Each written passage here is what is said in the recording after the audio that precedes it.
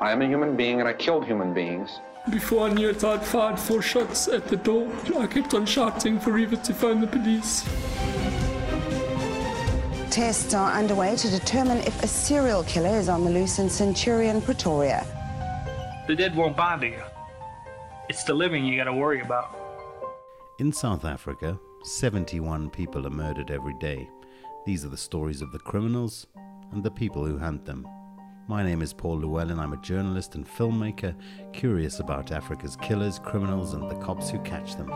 Joining me to discuss crime on the continent, as always, is Gerard Labuschagne, the former cop and current head of L&S Threat Management, who led the investigative psychology section of the South African Police Service from 2001 until 2016. In his time there, he worked on over 300 serial murder and rape cases, and he is the profiler. Please do subscribe to our YouTube page on YouTube at youtube.com/c/Profiler Africa. We're available on iTunes, SoundCloud, and Spotify. Search Profiler and on other podcast platforms. And you can follow us on Instagram or Twitter at Profiler Africa. And do join our Facebook group. We are recording new episodes on a regular basis these days, so we drop new episodes every Monday. So do enjoy. If you have any questions for us, please, if specific questions, please do send them along and we will pose them to Gerard. If you have any cases that are of particular interest, do let us know and we'll put those on our list. We do have quite a long list. We're always happy to add to it. Today we're going to be talking about a case which is an interesting one from the point of view that we've probably all experienced parts of this story. It's the extreme part that maybe we haven't all experienced. But Gerard, let's start off. This story starts with a romance where murder often begins. Yes, hello everybody. So, interesting fact though about this story is that this was not one of the cases I worked on when I was in the police. There we go. It was a case I only got involved in at the request of the prosecutor, who I'd known from when I was in the police. I'd testified in numerous of her cases, Cornelia Horamson. And she contacted me in, I think it was end of 2018, beginning 2019, to get involved in this.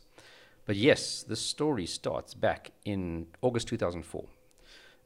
Jacques du Plessis and his soon later to be wife Mariska meet through a mutual work contact. I think Mariska was working at a pharmaceutical company in Midrand and in between Pretoria and Johannesburg, an international company, and she ends up befriending, if I recall correctly, Jacques' sister, who also worked there. And that eventually led to her meeting Jacques one evening. But they start dating in August 2004, kind of on and off. Then they later move in together. Jacques himself, his previous wife had passed away, I think, as a result of a car accident. So this is kind of his first relationship. After that, he became a widower. Yeah, widower. Yeah. Yep. And they were living in Centurion. She then discovers she's pregnant in January 2007. Wasn't planned. They get married in 2009. And at the end of 2009, Jacques gets full-time work in Sasolburg. I think he was kind of in the occupational health and safety kind of sphere, being an inspector, etc. So they moved to the Sasolburg area in 2010 to Henley Klip specifically, where Oprah Winfrey's school is, also in that same area. And her stepfather and mom live in that area. So she's got that social support of them living there. And she's still working in Midrand. So she travels every day from Henley Klip to Midrand, which is quite a distance. And she had quite a good job at this pharmaceutical company. Jacques' work lasts for about a year before he kind of loses his job. And thereafter he kind of does intermittent odd jobs, installing pool decks and pools and, CCTV cameras for the local school. Actually wasn't doing too badly, with the amount of monthly money he was actually bringing in. And that's kind of like what he's doing. So she's got the full-time job. He's doing odd jobs here and there. And then what happens? On the night of 23 June 2017, her and Jacques, her husband, and their son I think it was about 12 at that point in time. We're having a braai at home, and pretty much I think just before 12, there's a phone call to the police saying, please come. Robbers broke in and shot my husband, and he's dead. So the police respond to what they thought was an armed home invasion, and they start to investigate it as such. The neighbors come out. They're quite good friends with their neighbors. They respond as well. But things take a bit of a turn. The police realize there's CCTV cameras inside the house, and one of them has audio. There was one in the kitchen, kind of facing into the kitchen. One, if I recall correctly, not where the shooting took place, but one at the entrance hall. I think those are the two that I've seen. And the police realize, hey, we should take those. And the brother of the deceased, Jacques' brother, says, well, I installed that system, and I can help you download the footage. Because, of course, each system has its own unique format and this and that. So the police say, okay, great. Technically, they shouldn't have done that. It should have gone to the forensics guys who then coordinate and facilitate that, because you don't know, is brother the suspect, for all you know, and he's taking the cameras away and you're going to delete the footage. So in this case, it worked out okay. And this was, I think, the Friday night. And by the Sunday, police get a phone call from a lawyer saying, I'd like to make an appointment to speak to you because my client, Jacques' wife, wants to tell us something. And a long story short, she then confesses to having shot Jacques with a shotgun, an illegal shotgun. It was one that wasn't licensed to any of them. And she wants to kind of make a confession. So we then start to get, I think she obviously realized, oh my goodness, once they go through the footage, they're going to see and hear what actually happened that night. What are your observations about, or tell us a little bit about what you understand of Mariska as a person? You've explained a bit about what she did, etc., about their relationship, but what do we know about Mariska? So, again, the things I'm saying here are stuff that was out in the courtroom. So when I talk about any mental health issues and her background, this is all conveyed in the open courtroom, therefore it's no longer confidential information. She herself had kind of a troubled upbringing.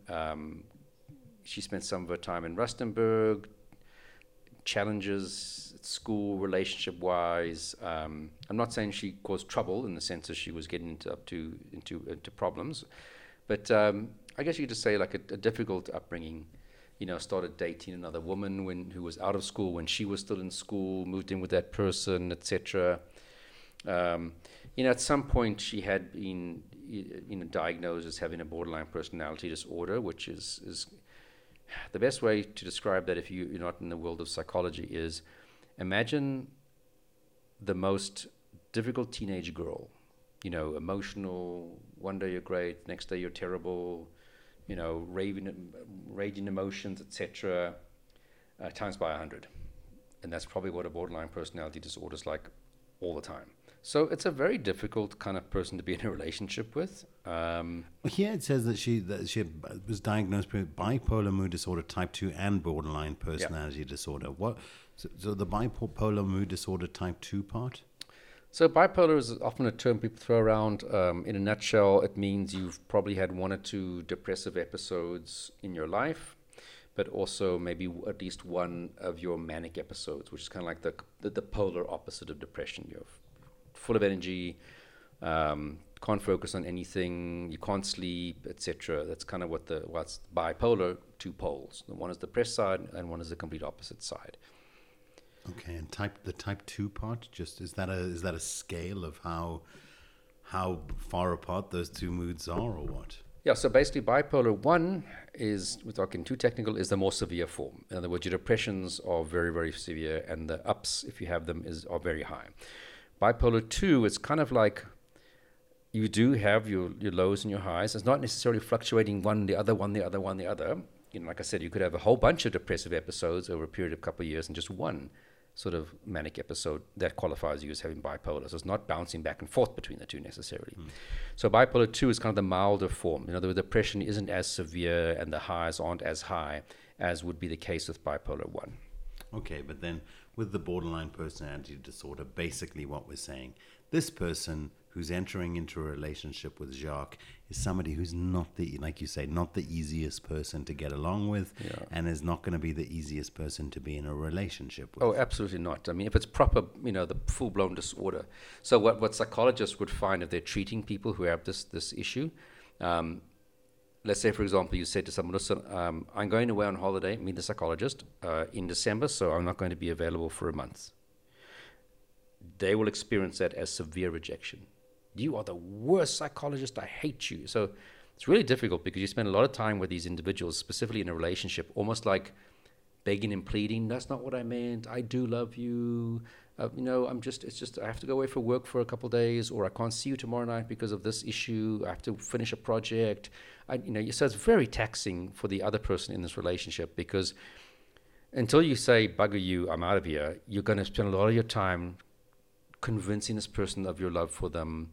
But the minute you kind of want to do the normal things that everybody wants to do, which is maybe like have a night off, be at home, or you've got a commitment, they experience that as absolute rejection. So it's really, really draining to be in a relationship with someone who is experiencing borderline personality disorder. Sure. Okay. So what happens next? Let's get back to the story. Right. So essentially, when the police, as I said, they were busy in the sort of stage of analyzing the CCTV footage, she obviously realizes, well, it's probably better for me to come forward and say, look, it is me, before they realize it, in an attempt to try and, I guess, soften the blow, or try and make it look like she at least, I don't know, was being helpful or honest. I don't know. So essentially, she goes to a lawyer. The lawyer contacts the police. So what she says happened, and this is to some degree confirmed with what we can sort of pick up on the CCTV footage and the camera information, was that on the particular night in question, 23rd of June, they were having a braai, and at some point, the father, Jacques, wants to discipline the son. If I recall correctly, it was to do with him having put some, I think, headphones for like a cell phone in a glass of water, which of course damaged them. Now, according to Mariska, and we only have her version of if this was really what the cause of it was, the father then wanted to discipline the son using a belt. In other words, smack him on the backside with a belt. And that caused her to intervene and have an argument, and that sparked off the argument. Look, they've had lots of arguments in the past. I mean, like I said, she's very volatile because of a borderline personality disorder. There's alcohol involved. Both of them would enjoy drinking, on a weekend with friends. She unfortunately seemed to be the type that when she drinks, she gets louder and more verbally challenging and aggressive, and the mouth does not hold itself back. He, from the clips and footage that we've seen of events when they were together, seemed to be more reserved and she would also have a go at him when she's had a few drinks. You're useless, you don't earn enough money, F this, F that. So, very difficult person when you throw alcohol into the mix. But again, alcohol was not a good idea for either of these two people. I don't want to make it sound like the deceased is always 100% a saint. The victims aren't always saints. So what she then does is the argument breaks out because he's trying to discipline the son in his bedroom. She then takes the son and says, go into here, come into our room, stay here. Then the argument continues between the two of them. We see this on the CCTV footage. We see them having a fight in the kitchen where she's all in his face, waving, sticking a finger in his face, literally, poking away. He pushes her, she falls to the ground. He never hits her as far as we can see, and I don't recall correctly that she says that he physically, I think she did later say that he tried to have his hands around her neck. I don't think we see that on the footage. No. Long story short, after, I don't know, I guess 30 minutes, 40 minutes of them arguing, carrying on, it kind of simmers, it flares up again, etc. He then is standing in the lounge at his computer with headphones on because he liked to, I guess, mix music, etc. And then in that particular time, she said to the son, don't come out the main bedroom until I come and get you. And she lifts up the mattress, and underneath is a single barrel shotgun sawn off. In other words, got like a pistol grip. It's not got a full-on stock, which they got from somewhere. We don't know where this came from. And she then walks down the passage from her bedroom past her son's bedroom door, etc. Down at the bottom of the passage is where Jacques, the victim, is standing now with his back to her, listening to music. And from about 30 to 60 centimeters away, she pulls the trigger. and he drops instantly and is dead. And we'll put some of the stuff, some of the media stuff up on social media pages. So go check it out on Instagram or Facebook. We'll put up some of the pictures from the CCTV and a bit of the audio where you actually hear the gunshot. So do go and check that out. But what I'm seeing here is something which may be up to the shooting part. Something which maybe a lot of people are quite familiar with, intimate couple, a couple at home. Alcohol is involved, an argument starts and it escalates and it escalates and it escalates. Yeah. And this is one of those examples of where the escalation can get right to kind of the ultimate act of violence, which is she then goes and retrieves the gun and shoots him for whatever reasons. What is her, so what is she saying? What is her argument when she's reached out to the police on the Monday? She obviously is aware, from her own, forensically, that there's going to be enough evidence on the scene to implicate her. So she's trying to get out in front of this thing. Yep. What is her story as to why she pulled the trigger? So, because she's not denying doing it at all from the get-go. Yeah. But there's obviously a motivation that she's going to bring into the mix here, that she's had the opportunity to speak to a lawyer about. Yeah. So before the actual shooting, I would say maybe 20 minutes, half an hour before, she phoned the cops to say, my husband's assaulting me. So she did call them to report domestic violence. I mean, but they were domestic violence in each other in that scenario. Yeah. And the cops hadn't yet responded. Then the second phone call, which was, as I said, maybe 15, 20 minutes later, after she shot him, and then she's given the false story about the break-in. So ultimately, she goes to, this thing gets ready for trial, and her lawyers decide that they're going to see if they can make this a test case for the concept of battered woman syndrome as a defense for what happened. What is a test case? So, in other words, if this is successful in the High Court, then other people might be able to then use this in other similar cases. As they can argue that in State versus du Plessis, battered woman syndrome was raised, similar circumstances, to try and obviously convince the court to maybe find a not guilty finding in that particular case that they're now dealing with. So now it's kind of built on faulty premises for a few reasons. But one of the reasons why I think they chose that is that Mariska had been seen as a psychologist for quite a few years prior to the shooting.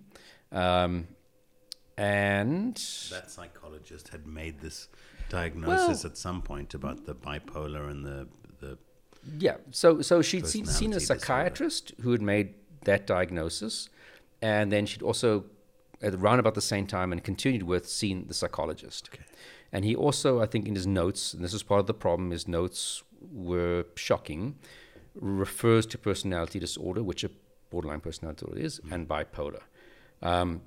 But she had been seen as a psychologist since February 2013. I remember the shooting is in 2017, if I recall correctly, so 4 years later. So on and off, but kind of more for her own therapy, supportive therapy. She would sometimes take their child for his own sessions. The deceased husband never participated in these sessions, so he was never officially assessed by the psychologist. And in fact, she'd actually seen this psychologist the day before the shooting. So I think the lawyers had interviewed the psychologist. The psychologist says he thinks that battered woman syndrome was what was taking place here, and that's the reason why she pulled the trigger on the night in question.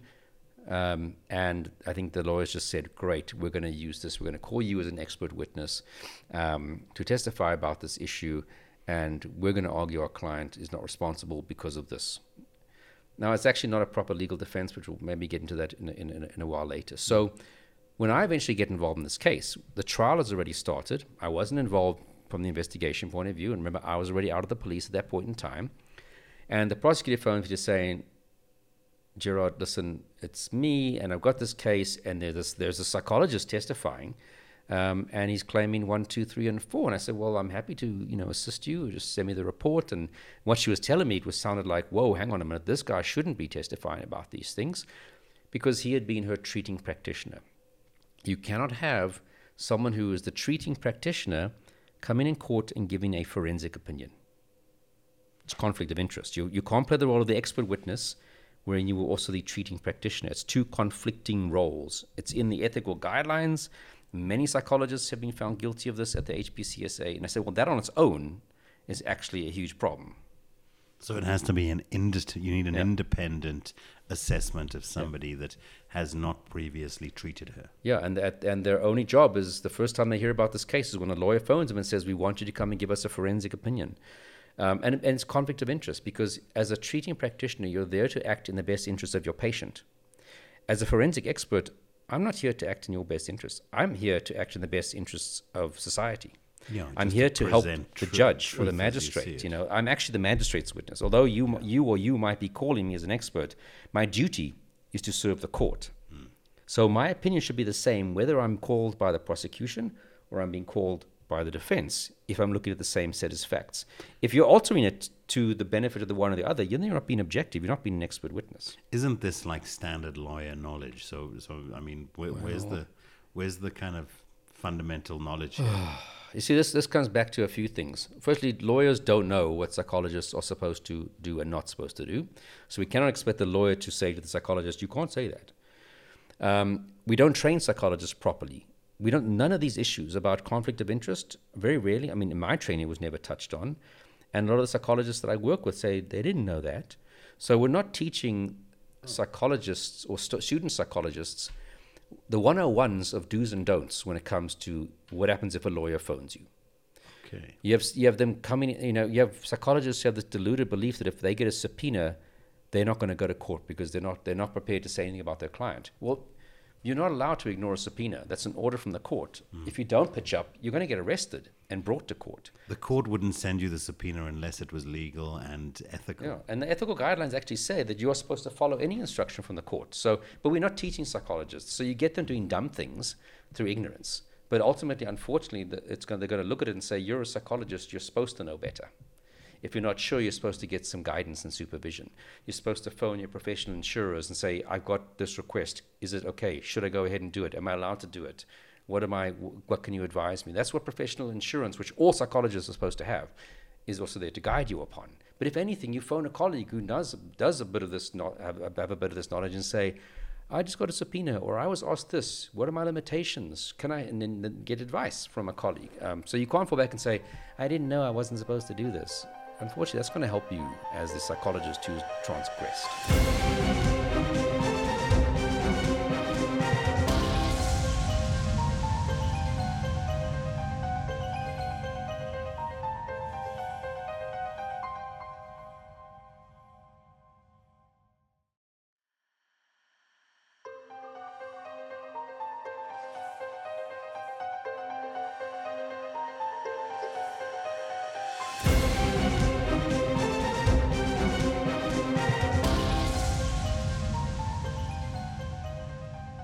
Just from the lawyer's perspective as well,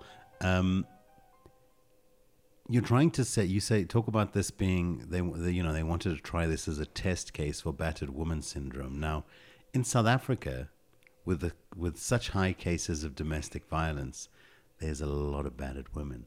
So also for the lawyers not to kind of, I mean, it's a big ask. It's a big test case. This would be a big test case because, I mean, it's almost like, wouldn't the floodgates be kind of open on women being battered, which there are a lot of, now killing their husbands? Is it almost a passport? Yeah. So, yes, you always have to be careful because any test case can become, if it's in the High Court, a benchmark for how other courts are supposed to view the same scenario. Now, each case is different on its own merits. I mean, if you have a woman who poisons her husband or while he's asleep goes and beats him with a baseball bat to death, courts are going to say to you, yeah, maybe even if you did have battered woman syndrome, why didn't you leave? He's asleep. You aren't under direct threat right now. Versus someone who's in a case of their husband's busy strangling them, well, that's just self-defense. You don't even have to raise anything else except self-defense. So, yes, but the minute one court, High Court, accepts something, it does create the potential that other people will try and use that in their own scenarios as a justification. I mean, we're going to get into the issue of battered woman syndrome in a moment, but it's not quite actually a defense. So even the lawyers didn't quite understand what they're dealing with. And very often you have to ask yourself the question, is this because when we talk about a defense, we mean that is something that's going to allow you to walk out that courtroom not guilty. Yeah. That's huge. Versus there are a lot of circumstances that are mitigating, but then we introduce those at sentencing to say to the court, my client did this, but please, court, let's sentence her more leniently because of 1, 2, 3, 4, 5. And people often try and escalate something that's probably mitigating to be actually an excuse, in other words, a defense. And you kind of also, sometimes lawyers perhaps don't do that very well. Well, I think that was my question, is that like, this is a pretty like ballsy move as a lawyer. Some would call it maybe a little bit naive and silly to think that you can elevate this aspect of their relationship to the point in the legal system where it's now an argument to get this person off. It's a big ask, and you'd think as a lawyer you'd be able to make that calculation in your mind and go, this is not a sensible route to pursue because it's such a big mountain to climb. Yeah. So, and again, not all lawyers are that great or know their stuff or understand this stuff and take a chance. And I didn't find this lawyer to be particularly good. Okay. Or perhaps just more It's arrogant. okay. More arrogant. You're Perhaps allowed okay, to- but arrogant. You're allowed to have your opinion on things. You're a professional. You're allowed to have an opinion. And even the psychologist, we could technically mention his name because he testified in court. Okay. The judge ripped him apart and said he should be reported to the council, and he was ultimately reported to the council. Okay. And these are all public facts, but Well, we don't have to mention On his the one name. hand- We got his comeuppance from the judge. yeah, and the HPCSA, and we can get into Yeah. that later on. So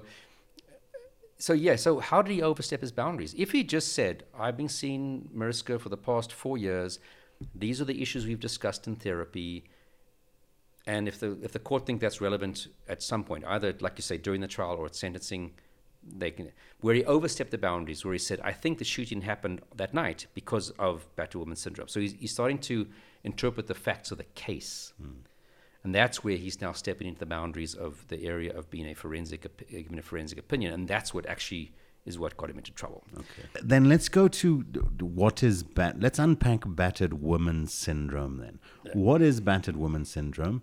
And let's decide for ourselves in this conversation if it is something that can be elevated to the level of defense. So it's something we first started to hear about back in the 1970s. And there's one author who's published a lot about it called Walker.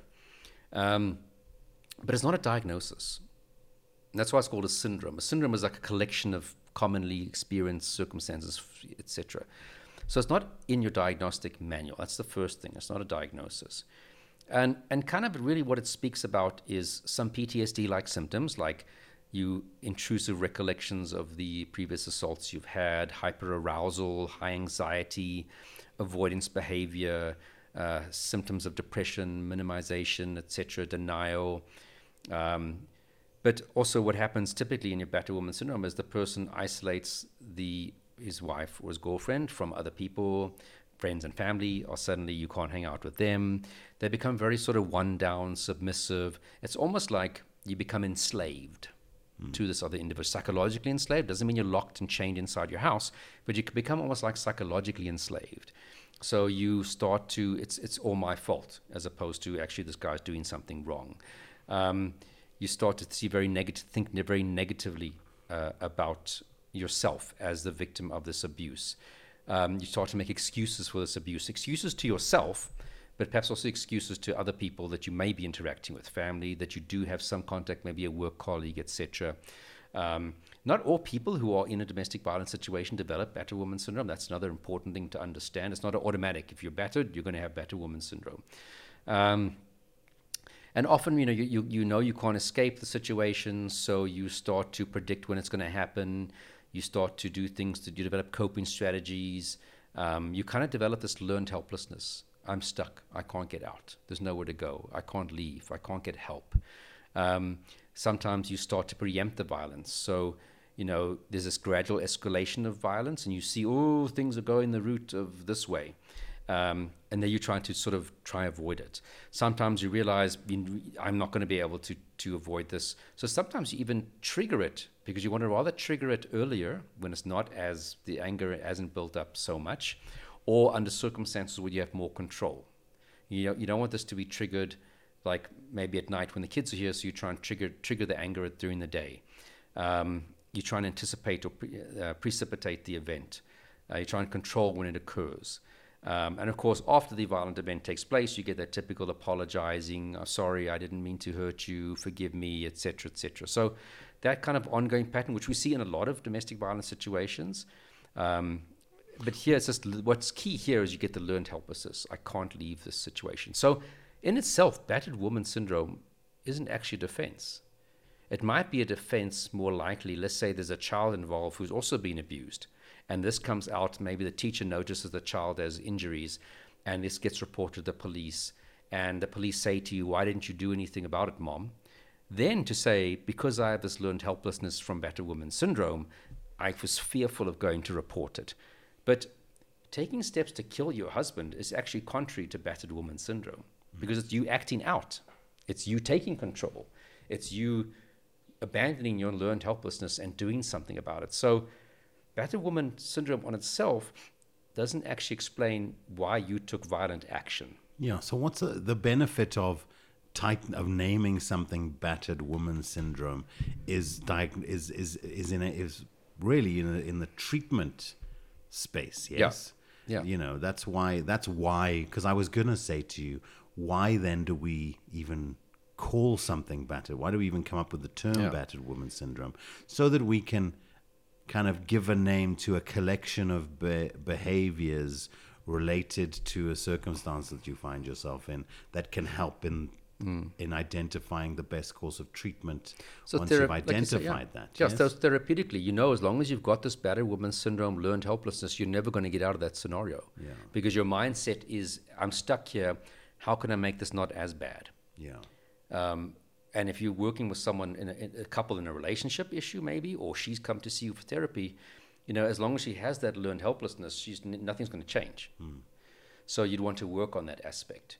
But as a legal defense, it doesn't really, because the things they typically want to raise it is for behaviors when they did something totally contrary to battered woman syndrome. Yeah. So it's not actually in its own self a defense. Like I said, unless like you didn't report or leave the house with your husband because your husband was abusing your child, and the cops pitch up and your mom, why didn't you do anything, mom? We're going to charge you also for neglect of your child. Then it might have more logic to say, well, if the psychologist says, well, she has battered woman syndrome, there's learned helplessness, she couldn't go out and report it to the cops. She didn't have that psychological assertiveness to go out and do something about it. Now, still, whether that'll be successful is a second issue. Of course, But that is more likely to say, why didn't you do something, mom? Because I'm stuck in this circle of learned helplessness. Just as a small aside, or a small comment, yes, obviously, women are by far and away the more women are victim to domestic abuse.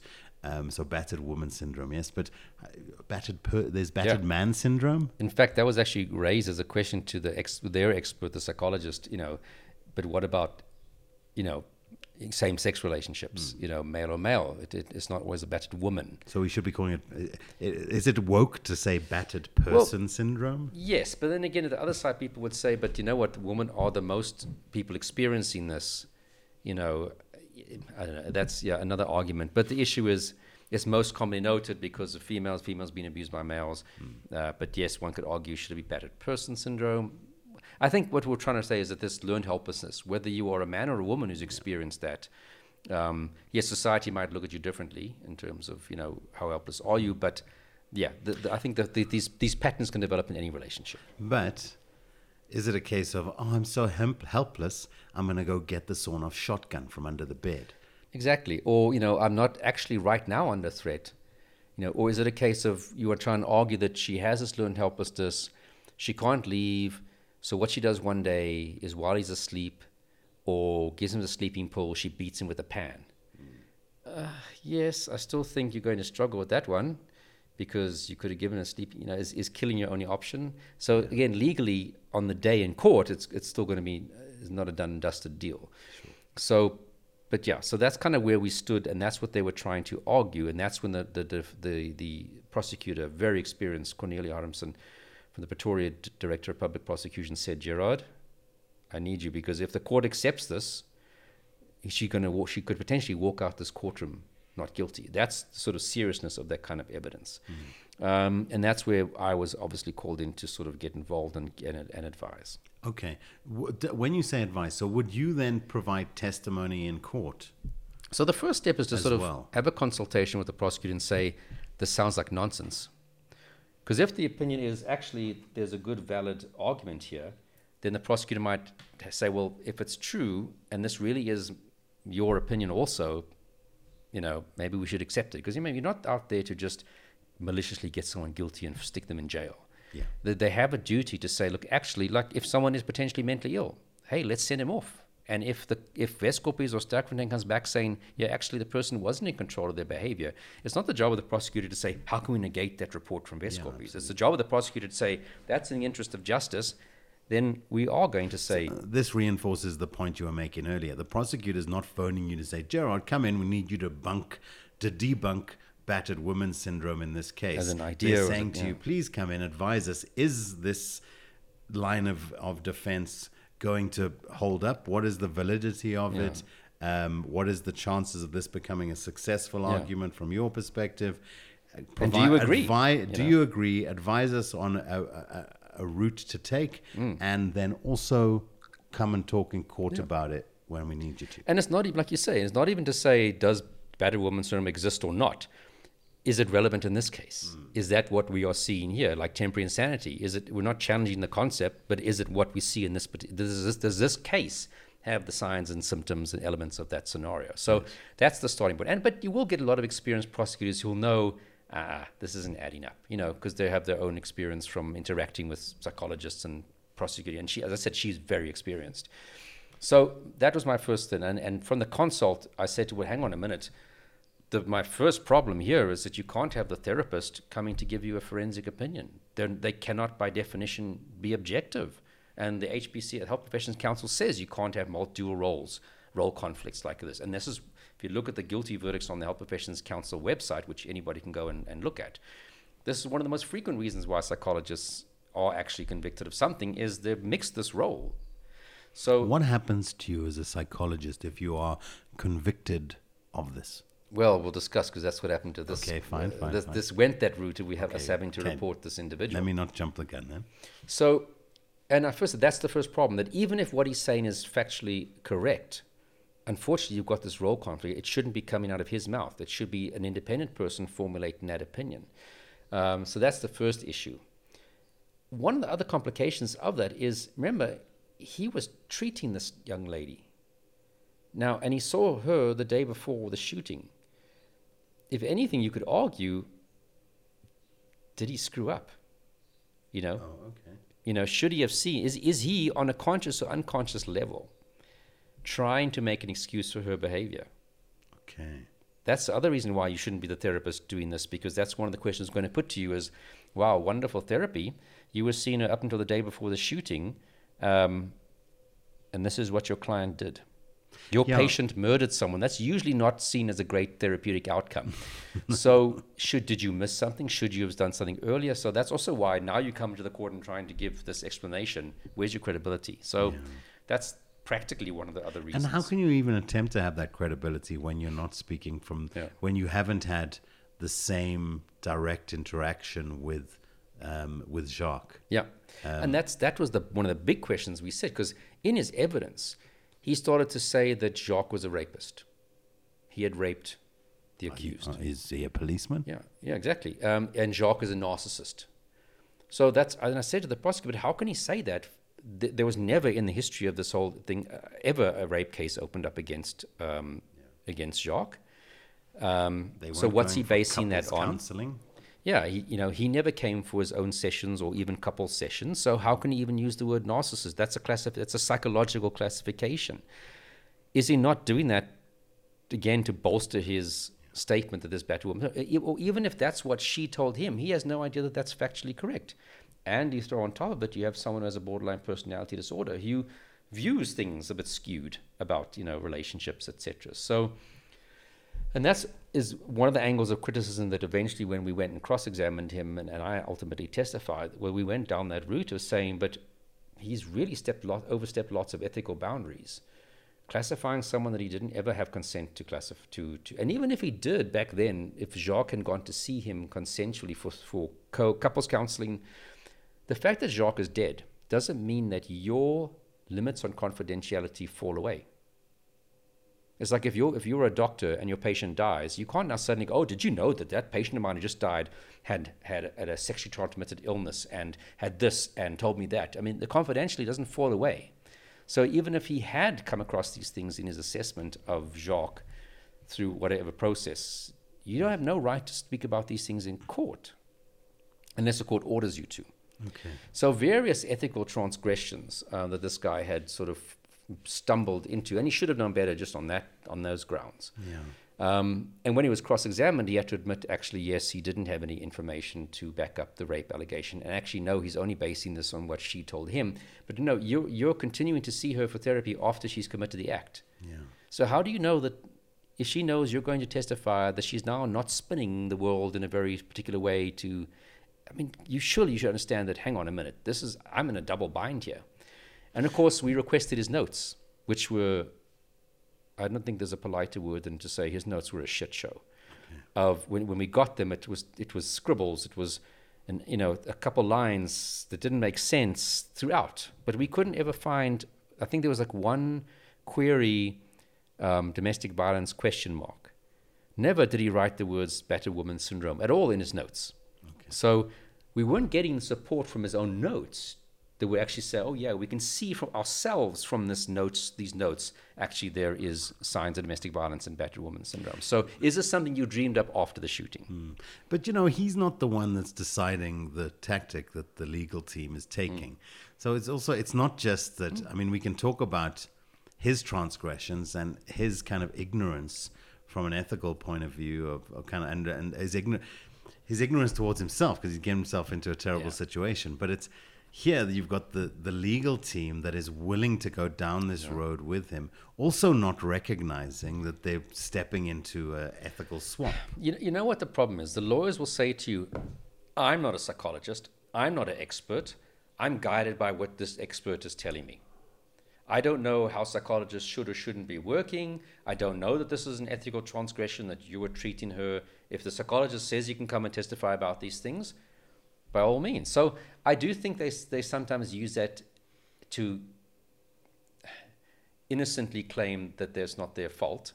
I do think a lot of these guys would know, this sounds like bullshit, but hey, if my expert's prepared to come and testify in court, who am I to argue otherwise? Yeah. So, yeah, I think they kind of get away with it by saying, I'm not a psychologist, how would I know?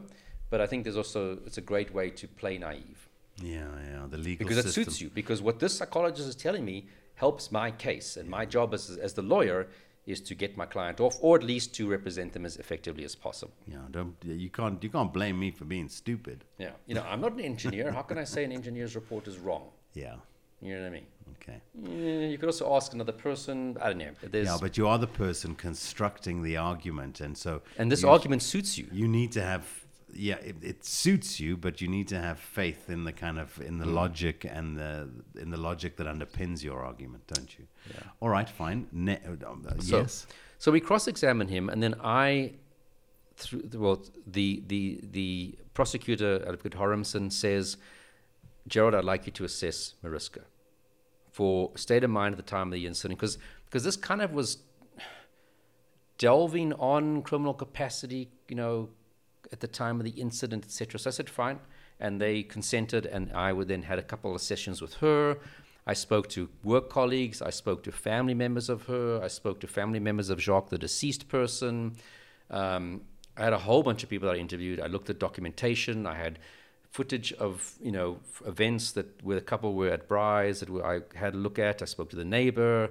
So I had a very, very extensive amount of information. And of course, I actually even went with her to the house where she was still staying at the time with her son. And I said, right, walk me through what happened from that night. And I had that all recorded on camera.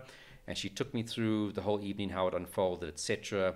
And what I was essentially looking for is, with that particular aspect, was, did she consciously and intentionally pull that trigger?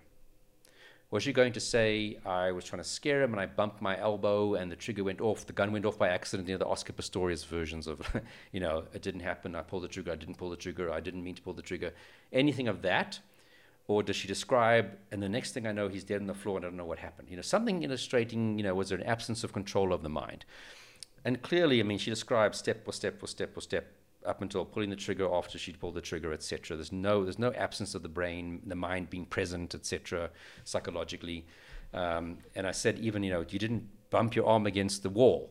And she said, no, I pulled the trigger.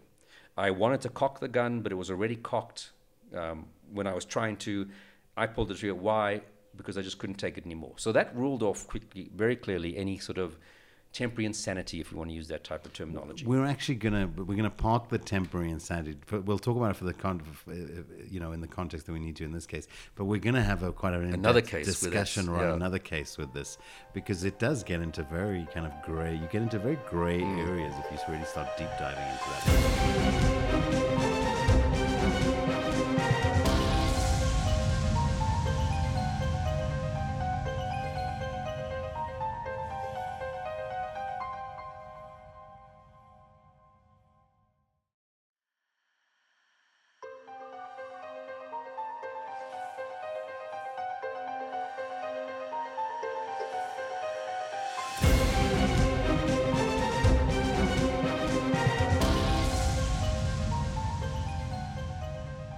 Okay, fine. So you found so she'd been aware of what she was doing is basically what you're saying. Now, here you have very interesting ballistics evidence, which comes into play. I don't know if we should bring it up right here, but which also helps, from her point of view. Did you get a sense that there was some naivety as to how specifically the ballistics evidence in particular would be able to kind of demonstrate where people were when the trigger was pulled, where what the layout of the room was and where people were placed when the moment of the murder?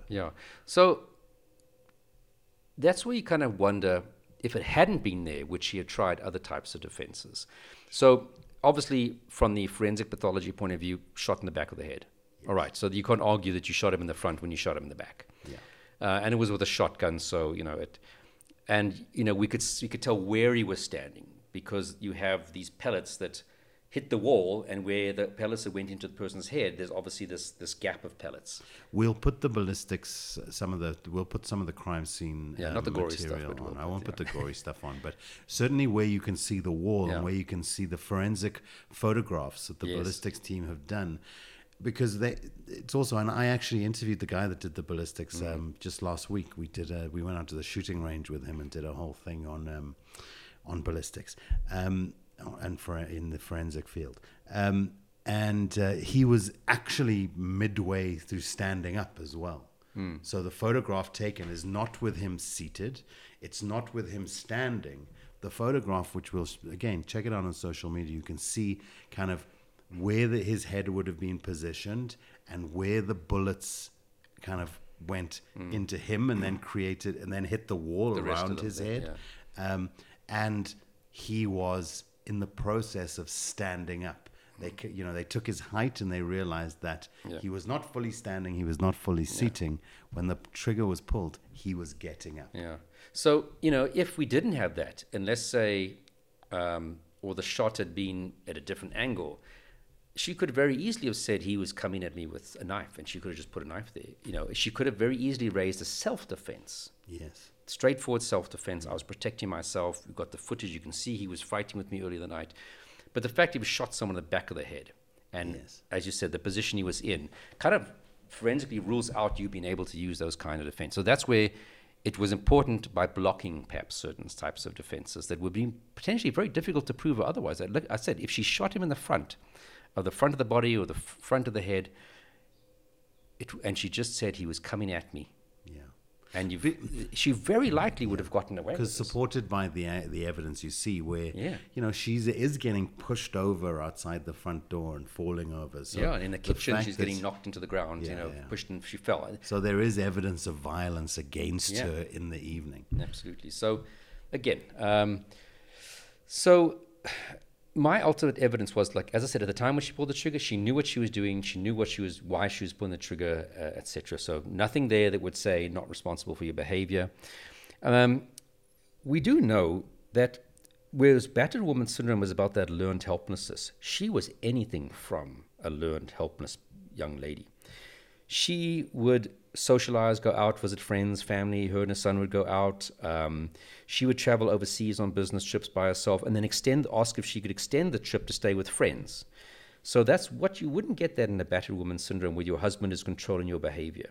He probably wouldn't even want you to go overseas. And what they would typically do to prevent a partner having to go on a business trip is beat them up the day or two before. So now you can't go. Oh, you got to call in sick. So, and then she would stay with male friends who were allegedly, a gay friend of hers in London. Can I stay with him an extra few days? And he would say, sure. She was the main breadwinner, and she earned a very good salary. So it wasn't as if we were stripped of her financial independence. Like I said, she would go out, visit her parents and stepdad who stayed very close by, go watch movies with her son. There was none of that controlling of her behavior. I mean, she sometimes, when she was working in Midrand, if she was working late, the employer would put her up in a hotel. A husband who is this controlling behavior that leads to battered woman syndrome would say, like, hell, you're sleeping over. You come back home. So there was a massive independence. She was very assertive. We interviewed people who would socialize with them, and they said, no, if she gets a few drinks, oh, wow, that mouth starts to really flow with swear words and get very kind of aggressive towards him. And. So she was not this downtrodden, battered woman in any sense of the word. Financially, psychologically, in terms of her movements, her behavior, her interactions with people, absolutely not. At the very least, she sounds like the kind of woman that gave as good as she got. Absolutely. And you can see it on the video, and that when they're fighting in the kitchen, Yeah. She's pushing and poking the finger in his face, and she's telling him, if you hear in the video, like, get the F out of my house. Yeah. F off. And when she goes to the front door, she opens it, and she's trying to pull him out. He wasn't stopping her from going out. So definitely this whole issue, she was very assertive in various contexts, and we see on the footage itself. So definitely nothing that was really supporting that she was this battered woman and had learned helplessness. Was it issues of domestic violence that popped up? Yeah, I think there was back and forth a bit of domestic violence over, in that relationship. She had less lethal opportunity. She'd already called the cops to say, please come here, my husband's assaulting me. She just had to wait a bit more for them to get there. No, he wasn't trying to stop her from leaving the house, so she could have left the house. As I said, she worked in Midrand every day. She traveled overseas. Lots of opportunities. She could go to her parents' house around the corner and say, Mom, I'm leaving. I want to be out of here. Lots of opportunities. So ultimately, what did the judge say? So that was my evidence. In fact, after that, they then changed their tune and said, we'd like to abandon that whole defense.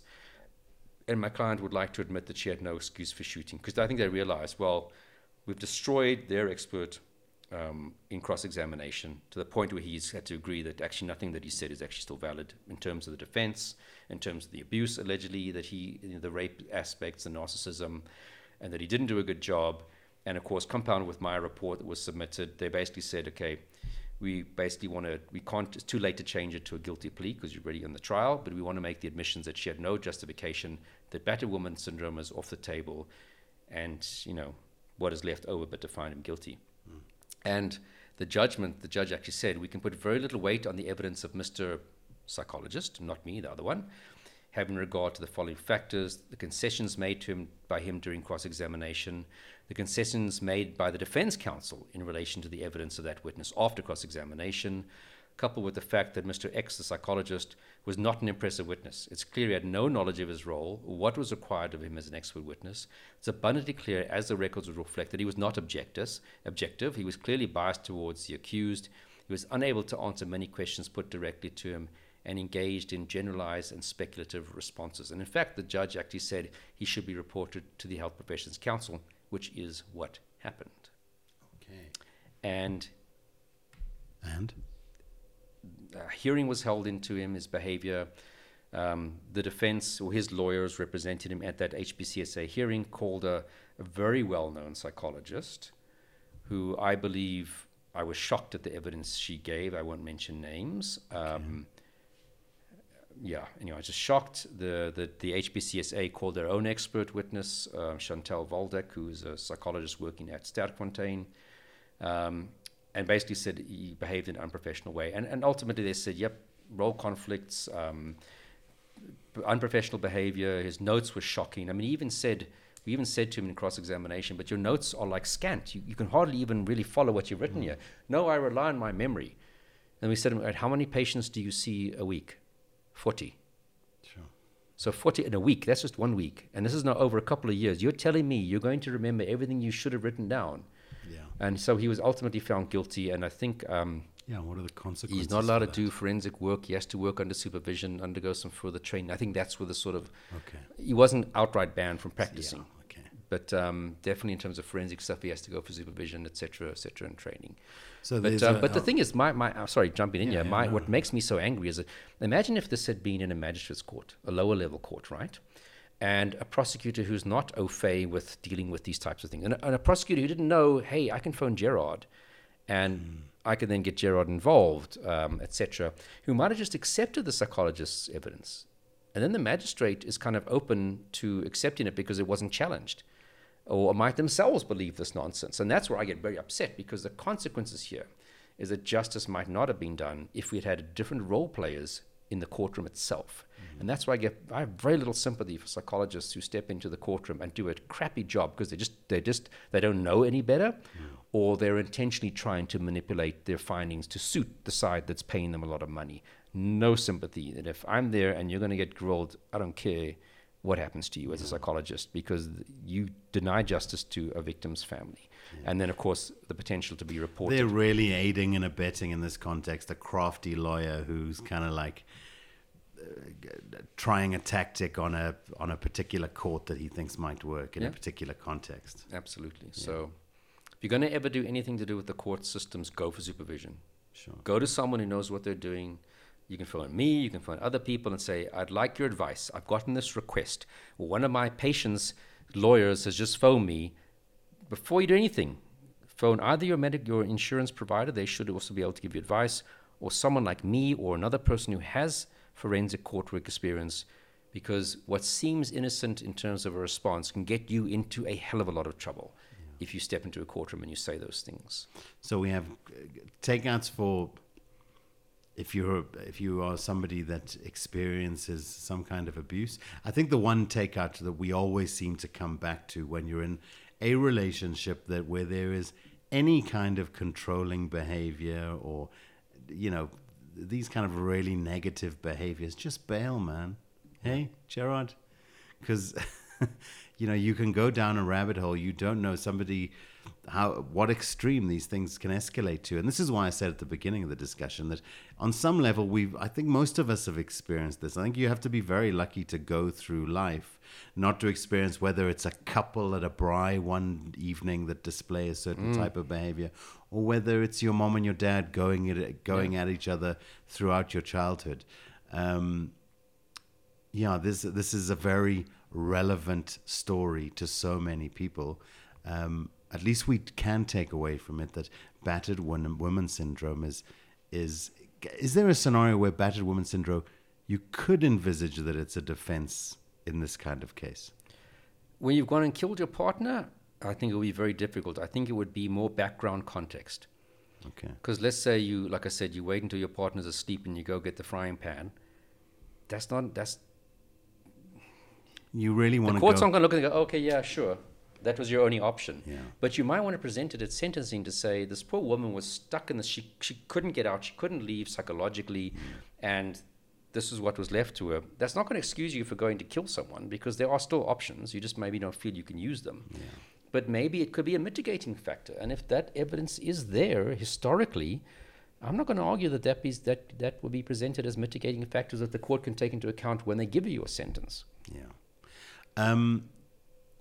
Temporary insanity is maybe the lawyers maybe should have gone down that road a little bit. a little bit. Well, in this case, then maybe it would have been slightly more sensible to go down that road. Yeah, they wouldn't. Yeah, it wouldn't have got through after my walkthrough with her at the crime scene because she clearly. But Was yeah, quite would that sane. have been a better option to try? We definitely need to unpack this temporary insanity thing, which we will do. Yeah, another Let's do interesting it. case. Let's do it next week. Yeah. We will do that next week. Any further comments on this case, Jared, before we wrap it up for the week?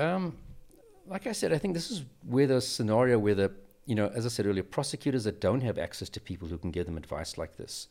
Like I said, I happen to know this prosecutor because I'd worked on cases with her previously. Since then, I've had cases where I was actually called by the defense and she was a prosecutor, so I've been on both sides. And I've got another case now which I might be assisting her with in court. And this is where it's really worrying that they don't always have access. People who work at the government hospitals, it's not their job to advise prosecutors on these cases. And they probably don't have the forensic knowledge to advise them. And they're not going to be able to sit in court and spend time helping cross-examine and doing assessments if it's not part of their day-to-day job responsibilities.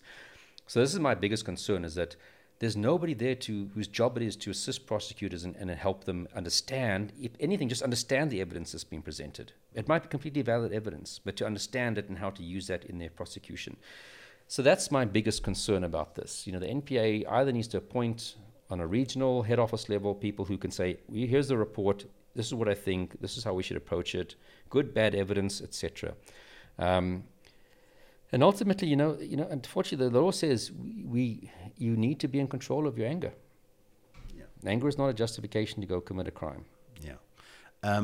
What was the psychologist then actually what was the psychologist actually convicted of? So he was charged of unprofessional conduct, acting in a manner not in accordance with the norms and standards of the profession, failed to give evidence in court on diagnostic evidence, you were incompetent, testifying without proper clinical notes and psychological assessment, bias in your testimony in favor of an accused person, negligent in keeping of your clinical notes. And ultimately, he was convicted by the Health Professions Council, placed under supervision for 12 months. A supervisor be appointed, which holds monthly meetings and to monitor the person. At the 12 months, the supervisor must submit a report to the Board of Psychology that he can revert to unsupervised practice. He pay a fine of $20,000 and comply with the yearly continued professional development. But I mean, not everybody has to do that. It's a really bad outcome. So working under supervision for 12 months and a fine of 20,000 Rand. I mean, how do you come back from that after the 12 months? Like, you got to move town.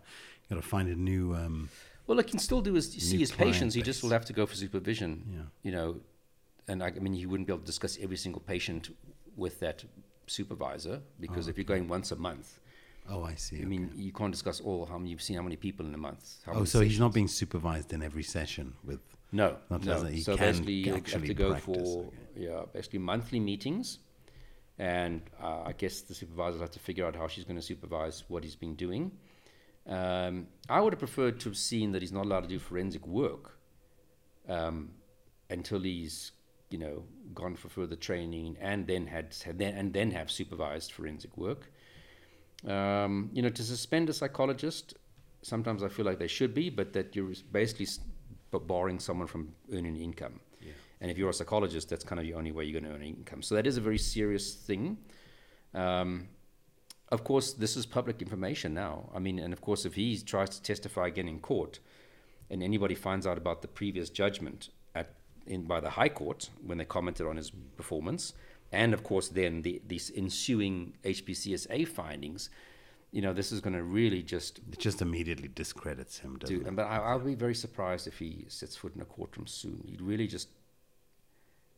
I think it was, by the end of it was a horrible experience for him, and I think hopefully he's learned his lesson that he needs, if he ever wants to even consider this work, he should get some good supervision. But the psychologists think that once they're qualified, they're God's gift. That's the problem sometimes. So, sentence. What sentence did Mariska get? Well, on the 3rd of September 2019, she was sentenced to 10 years for the murder, 4 years for the unlicensed shotgun that she had used, 1 year for the single round of ammunition that she was in possession with when she fired that shotgun, and defeating the administration of justice, kind of like obstruction of justice, 3 years imprisonment. So essentially these kind of are going to run concurrently. So she at the max would serve 10 years. Of course, she could potentially come out on parole about halfway through if she behaves herself. So you might think, what about 10 years? Is that very little? It is on the lesser side. I think what counted in her favor in sentencing is the fact that there had been this domestic violence on the night in question. And I think in my report I even said that if that fight hadn't taken place, I don't think she would have killed him that night. So I do think that was instrumental in pushing the emotions up, and we can see it's a back and forth fight between the two of them.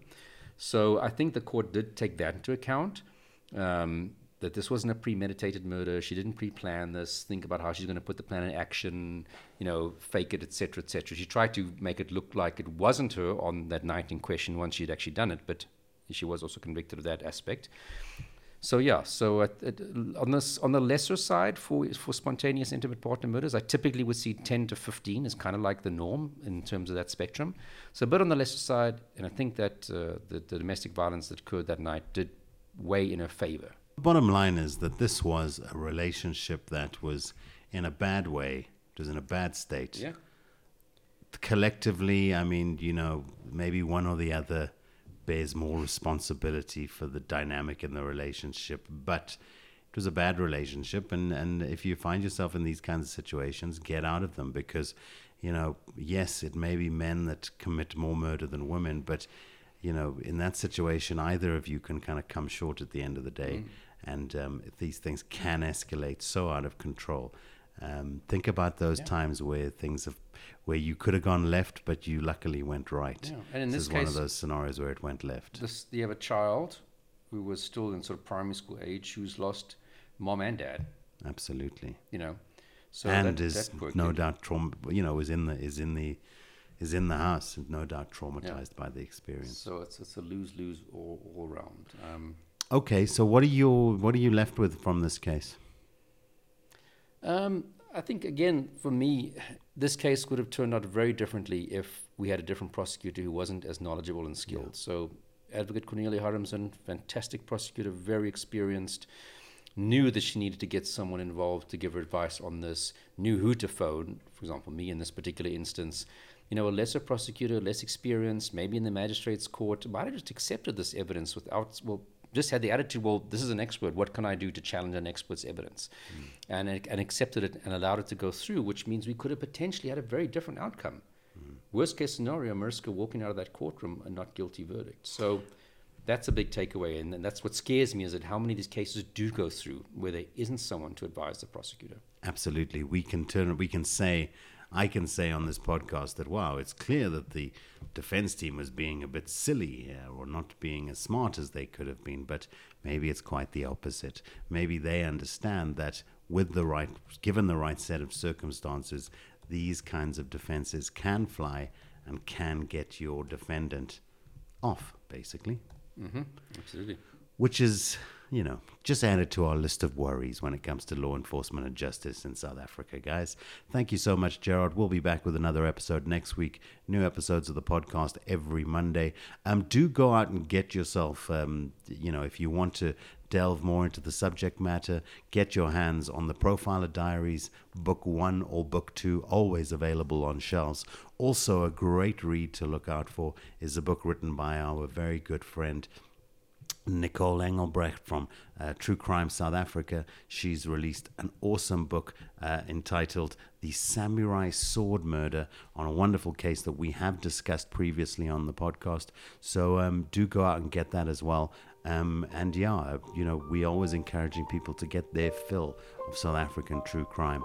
And we hopefully are one place where you can enjoy a weekly conversation about it. Do subscribe to our YouTube page. Follow us on our social media platforms. And we'll be back in a week. Thank you, Gerard. Cool. And rest easy, everyone.